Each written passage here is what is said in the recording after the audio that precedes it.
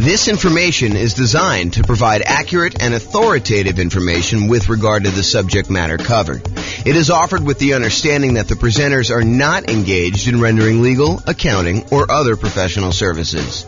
If legal advice or other expert advice is required, the services of a competent professional should be sought. Welcome to the Fort Lauderdale Real Estate Investing and Real Estate Financial Planning Podcast. Learn all about investing in real estate in Fort Lauderdale, Florida, with a combination of real estate financial planning and modeling with numbers specific to Fort Lauderdale. Plus, syndicated, more generalized recordings of live and pre-recorded real estate investing classes, not all of them specific to Fort Lauderdale. Be sure to stay tuned after the podcast for a message from our sponsors. Well, good morning and welcome, everyone. I am your host, James Orr, and this is another class in the series on Deal Alchemy. Deal Alchemy is the somewhat magical process, or seemingly magical process, where we move returns from one of the areas of return that we get with investment properties to more than one. And sometimes we're trading a couple for a few or one-to-one, but we're really just moving returns around. And today's Deal Alchemy class is about converting cash flow to debt pay down. And you're like, what? Wait a minute, James. Most of us prefer to have cash flow. So why are we taking cash flow and we're trading it in exchange for debt pay down? Well, because by doing so, it gives us a higher return in both dollars and return on initial investment. So there's one reason why you might want to consider kind of moving the return from cash flow to debt pay down. So we're going to jump into it. This is part of the series of classes we're doing on Deal Alchemy. I think last week we talked about improving cash flow. I think we did through lease options, if I'm not mistaken. I think we did lease options last week where we used a new strategy and we changed how the returns got kind of moved around in the different areas. So, alchemy, for those that don't know the definition, this is the dictionary definition of alchemy, a seemingly magical process of transformation, creation, or combination. And really what we're talking about doing here is we're talking about magically moving the returns from the 4 different areas of returns plus the reserve return we get when we buy investment property. You know, you've got appreciation, the tendency for property values to increase over time. You've got cash flow, kind of like you take all of your income from the property, from rent and anything else you're doing with the property. You subtract out all of your expenses, including taxes, insurance, your mortgage payments, maintenance, your property management, like all of those things, vacancy, all those things get subtracted out. And what you're left over with is cash flow. Then you've got debt pay down, the amount of the loan that you're paying down every single month on that particular property. And then you've got the tax benefits of owning the property. The cash flow from depreciation is what we call it. And then in addition to all of those, in order to prudently make an investment in rental property, we do need to have reserves. And so when we have reserves, we could take those reserves, we could set those aside. And because we're using them to make sure that we are able to maintain and own that property conservatively, then we can actually put the small return that we're earning on those reserves as part of the overall investment. Because you need the reserves in order to make the investment, now we can actually include the return we're earning on those reserves as part of the overall return that we're earning, okay? And you may have seen me kind of display this in this format, where I talk about appreciation, the property values going up, cash flow, which is all the income minus all the expenses, debt pay down, which is paying down the loan, the tax benefits or the cash flow from depreciation, and then plus the return you earn on reserves. And then we have a total in the middle. And we can have this visual show both dollar amounts that we're earning, how many dollars in appreciation we earned, how many dollars in cash flow, how many dollars we paid down the loan, how many dollars we're getting from the tax benefits, and how many dollars we earned on the reserves. Or we could think of it in terms of the return on something, the return on our initial investment, or the return we're earning on equity, or the return we're earning on true net equity, like the equity we'd have after we sell the property and pay all the expenses, like real estate commissions, closing costs, capital gains taxes, depreciation recapture tax, like all of those things. When you subtract all those out, then we have what is left over, true net equity, and we can calculate returns on those as well. So let's talk about moving cash flow to debt pay down. And you may be surprised as to what happens here. This is kind of interesting. So instead of choosing to emphasize cash flow on investment property, let's say you do a 15-year mortgage instead. If we had gotten a 30-year mortgage, our cash flow would have been better. The payment on a 30-year mortgage is usually lower than the payment on a 15-year mortgage for the borrowing the same amount. And you also get a slightly better interest rate when you do a 15-year loan versus doing a 30-year loan. But even with the improved interest rate, the payment is still going to be overall higher because you're paying off a certain dollar amount. You know, if you're buying a $400,000 property and you're putting 25% down, and you're paying off $300,000 worth of loan over a 30-year period or over a 15-year period. In order to pay it off over 15 years, your payment has to be higher in order for you to pay that thing off. Okay, so what we're really talking about is worse cash flow when we move from a 30-year loan to a 15-year loan, but much better debt pay down. Okay, so you're going to see that we're moving the return we're earning from cash flow into the debt pay down portion of that return quadrant, and we're looking at that and seeing how much of an impact that has. Now, the dollar amount for appreciation and the tax benefits, the cash flow from depreciation, they stay the same. If you think about it, you're buying the same property in both situations, right? So if you're buying the same property, does the type of loan you get on the property impact how much in dollars the property goes up in value?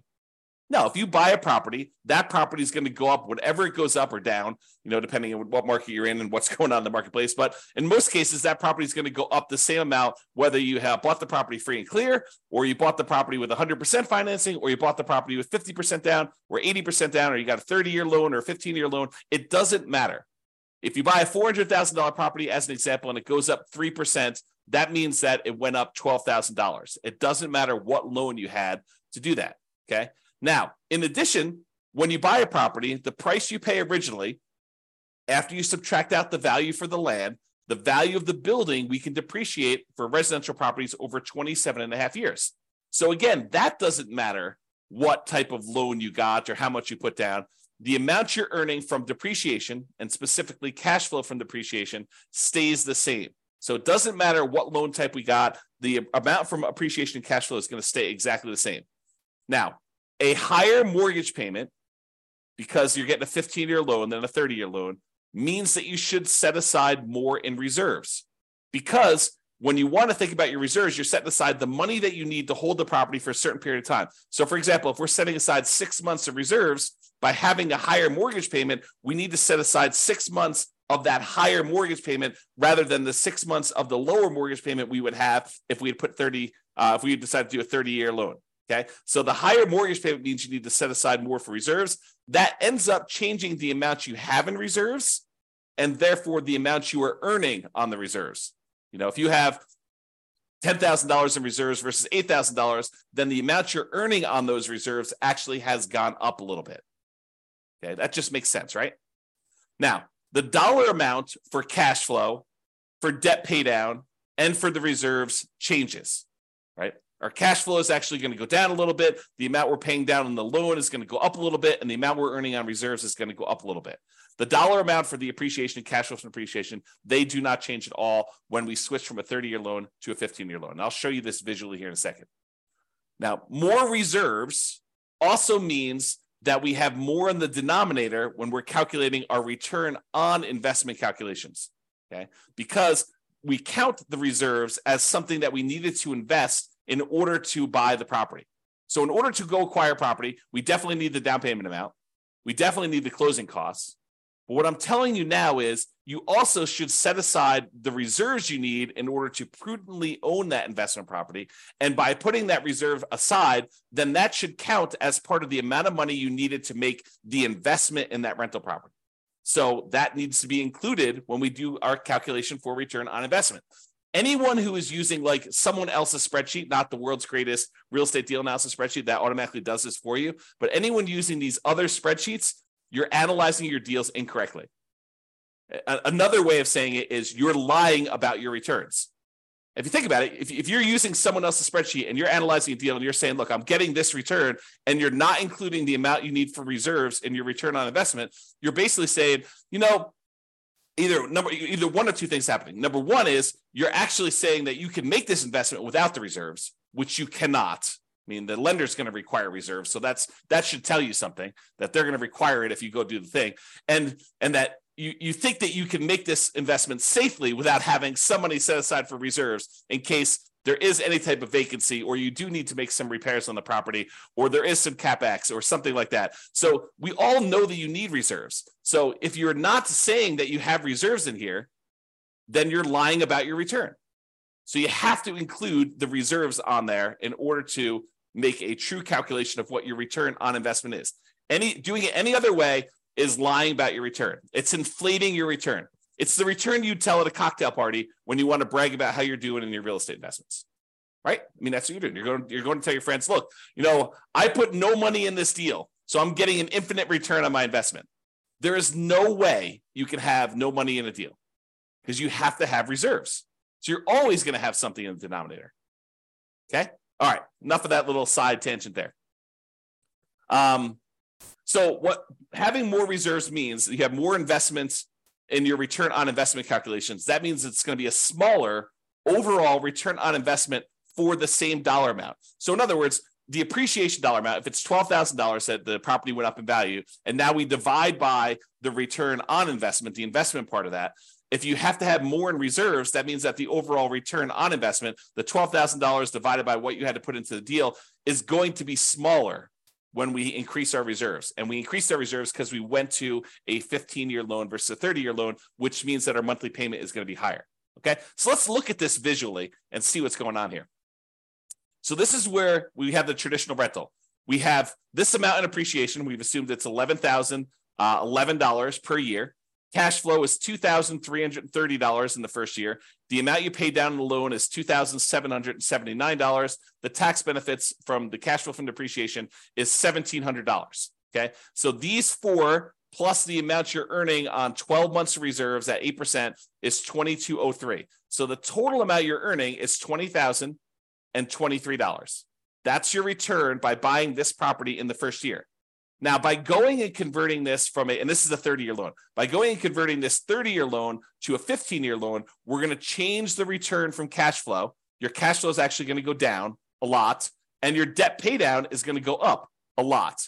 However, the appreciation dollar and the tax benefit dollar are going to stay the same, and the reserves are also going to change because we need to have more reserves. Okay, so when we do that, it looks like this, the 15-year mortgage on the right. So appreciation is the same. The amount in cash flow went from $2,330 positive, about $200 a month, to now it's negative $4,024. And you're thinking to yourself, James, that's crazy. I went, almost $6,400 worse by doing this 15-year mortgage. Yeah, you definitely did. But where did that return go? It went from cash flow down to debt pay down. And you'll notice it's not one-to-one. It's not like you move $6,400 down in one spot, so you obviously go up $6,400 in another spot. It is not a one-to-one correlation. You don't get $1 by moving it from one spot to another. Sometimes it's a lot more. Sometimes it's less. Okay, so you got to go and look at the math and see what happened here. So now we went from earning $2,779 paying down the loan. So now we're paying down $10,551. Just by changing from a 30-year loan to a 15-year loan and the slight changes that are related to that. The one change that's probably most predominant is the fact that your interest rate is a little bit better on a 15-year mortgage than on a 30-year mortgage. Okay, so now the tax benefits also stay the same. They're both $1,700. And because we had to increase our reserves, we went from earning $2,203 to earning $2,762. Okay, so that's about $500 more. Now, overall, the return went from $20,023 for the entire thing, all 5 areas of return, when you had the 30-year traditional rental. Now it's going to be $22,000 even. So you increase your overall return by about $2,000 just by changing the loan. But the characteristics of the investment are very different, right? Is this when we talk about the return quadrants, a lot of times we talk about the 2 top ones tend to be market specific, market dependent, and they tend to be more speculative in nature. Do we really know that a property is definitely going up in value next year? No. we're speculating that we're going to see appreciation on the property. And if you came to the class yesterday, watched the video yesterday, I went through all the data for the last 133 years, showing you what the chances are of you seeing positive appreciation in the marketplace. Okay, so the top two quadrants are speculative. We don't really know what appreciation is going to be. We're speculating that it is going to be going up in value. It could go down. It could stay the same. It could go up. It could go up more than what we're estimating. It could go down more than what we're estimating. Really, we don't know. It's speculation. The same thing is true for cash flow. And a lot of people, especially newer investors, want to argue with me. They're like, no, cash flow is fixed. I know the rent I'm getting on my property, and I know the amount of my expenses. And I'm telling you, you do not. Rents change over time. Sometimes rents go up. Most of the time, rents go up. However, rents can go down. You could have gotten really lucky and got really high rent last year. And this year, because your tenant had to move out, you had a vacancy, your tenant got evicted right between Thanksgiving and Christmas, and you tried to re-rent the property between Thanksgiving and Christmas, and you did not get the rent you thought you were going to get, and now rents are lower. Or there were unexpected repairs on the property, and instead of having 10% set aside for maintenance, you needed 20% set aside for this year. Cash flow is speculative as well. Okay, so these two top ones are more speculative in nature. The two bottom ones are more certain in nature. The debt paydown one is a contract between you and the lender. If you make the payments as agreed, you get this return. It is not dependent on what the market does. The property values can go up and down. It doesn't matter. You're getting that debt paydown. Your cash flow can go up or down. It doesn't matter. You're getting this debt paydown return. So the bottom ones are more certain, less speculative in nature. In some cases, we would say they're as close to being guaranteed, in quotes, as you can get without them being guaranteed. Okay. The tax benefit one, unless they change tax code and they change how depreciation works, and they don't allow you to have the retroactive thing that you had, the grandfather you in on any properties bought before this date, unless they change that too, you're getting this tax benefit. Okay. That's a certainty based on tax code. So these two bottom ones are less certain. So what we just did by going from a 30-year loan to a 15-year loan is we moved away from more speculative returns to more certain returns. Now, sure, the cash flow can still change, right? This number can still change. It can get a little better, it can get a little worse. But this number is now more certain. So we've moved some of our return to being more certain than before. Okay? And the return on reserves, those are somewhat speculative as well, depending on what you're investing in, right? We've assumed you're earning 8% return on the reserves that you have, and that's you assuming that you're investing in whatever you want. In most cases, I think a lot of folks are going to invest in some type of index fund and have some type of ratio where they're going to keep a certain amount liquid in savings and then a certain amount in addition in backup reserves, where if they had to access it, they have the money available, and that's how you're earning that return. Okay? So if we look at those returns, that's what happens in terms of dollars. Now let's look at it in terms of what the percentage return on investment was. So before, the appreciation return was 8.97% return on investment. We took this $11,011 and we divided it by the amount of investment we needed to make, including the reserves, in order to get that dollar amount. And so it's 8.97%. The return from cash flow was 1.8%. The return from paying down the loan was 2.29%. The return from the tax benefits, the cash flow from depreciation, was 1.38%, and the return on your reserves was 1.79%, for a total return on investment with 12 months of reserves, that's what R12 is 16.24%. That's for the 30-year loan. Now, when we go to the 15-year loan, the return from appreciation and tax benefits, they do change, even though the dollar amount is the same. The dollar amount is still that $11,000 or the $1,700, but because the amount we have as our investment, we increased our reserves, so that amount went up. The overall return actually went down a little bit. So appreciation went from 8.97 to now 8.49. It dropped a little bit, not because we're earning less in dollars. In fact, we're earning the same in this case, but overall on all of returns, we're earning a little bit more. But because the amount we had to invest increased the tiniest bit from that extra reserves. Okay, so the overall appreciation rate went down a little bit. Cash flow went down a lot because we converted that 30-year loan to the 15-year loan. Now we're negative 3.23. The debt paydown return went from 2.29 way up to 8.21, and the tax benefit one dropped just the little tiniest bit because of those extra reserves. And the amount we earned on reserves went from 1.79 to 2.13.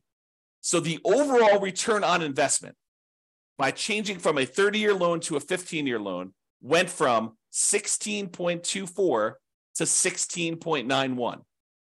We increased our overall return on investment, even though we increased our investment amount a little bit by adding the additional reserves, by going from a 30-year loan to a 15-year loan.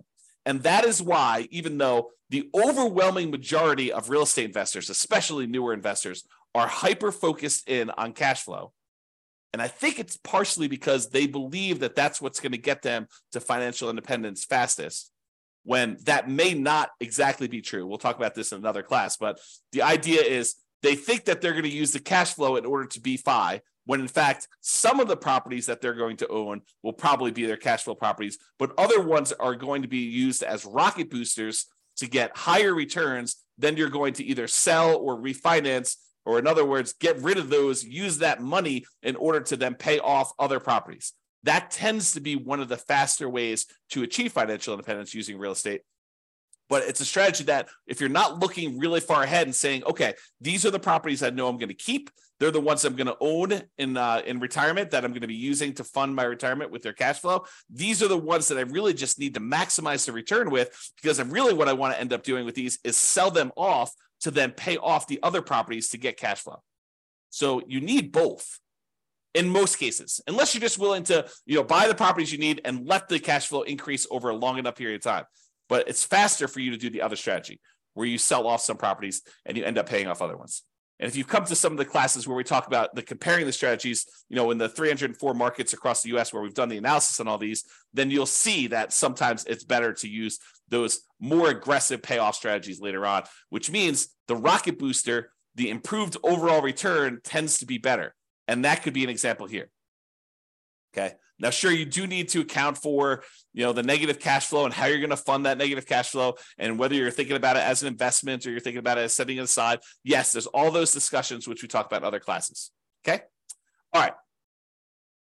I just want to show you what the difference was in the amount you needed for reserves. So this shows you the total amount you needed for your investments when you're talking about return on investment. So when we do the traditional rental, it's $134,000 in order to buy this property, or $141,000. So it increased by about $7,500 or so. $7,600 is what the difference was that you needed to have in reserves to go from that 30-year loan to the 15-year loan. Okay. And then this just breaks down where the returns come from. It's just the same numbers that we had before, where it's just showing you the values doing that. And then this is your return on investment numbers to kind of give you an idea of what those are. All right. So in conclusion, we could utilize Deal Alchemy to modify where the returns are coming from. We can move the returns around. We could say, hey, let's give up some appreciation in order to have improved cash flow, like we talked with lease options. Or we could say stuff like, let's give up some cash flow in order to improve debt pay down and improve our overall return. That's what we covered today. And there's other variations to this, which we'll cover in future classes on Deal Alchemy. One example, the one that we did today, is changing the term of the loan, 30-year mortgage to a 15-year mortgage, to see how that changes things. And moving returns is not always a one-to-one change. You don't get a 1% improvement in debt pay down in exchange for giving up 1% in cash flow. Sometimes it's more than one, sometimes it's less than one. And reminder, returns are different. They have different characteristics. Some are speculative, some are more certain, some are cash now, which is the right-hand side of the quadrant, some are cash later, which is the left-hand side of the quadrant. So they have different characteristics, which changes how the overall investment acts. One of the things that I don't think a lot of people realize, especially people coming in new to real estate investing, is that not all real estate investments are the same. And that you can change how you approach the investment, and it changes, absolutely changes how the returns are balanced, like where they are. Is this more of a speculative play? Is this more of a certainty play? Is this more of a cash now play? Is this more of a cash later play? And that not, if you go out there and you say, I made a real estate investment, your risk characteristics of making that deal can be very, very different than someone else doing a different deal, even though you're both buying single family homes. All right. So Deal Alchemy can do more than just change the numbers. It can change the characteristics of the investment.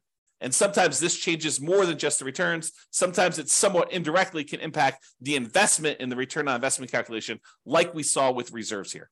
All right, that's all I got. Hope you guys enjoyed the class. This has been James Orr. Have a great weekend, everybody. It's Friday, and we will see you all on Monday. Bye-bye for now. With home prices up, mortgage interest rates up, and rents up, but not quite enough to counteract the higher prices and interest rates. Cash flow on rental properties in Fort Lauderdale is harder than ever. Book a call with the Real Estate Financial Planner to apply our proprietary 88 strategies to improve cash flow on your rentals. See the show notes for a link to schedule your call and improve your cash flow today. If you're a real estate agent, lender, or professional in Fort Lauderdale that wants to help our real estate investor listeners, consider reaching out to learn about collaboration opportunities with this podcast. We'd love to add more value to our listeners by having you assist our investors buy, sell, and finance their real estate investments. See the show notes to schedule a call to discuss collaboration opportunities.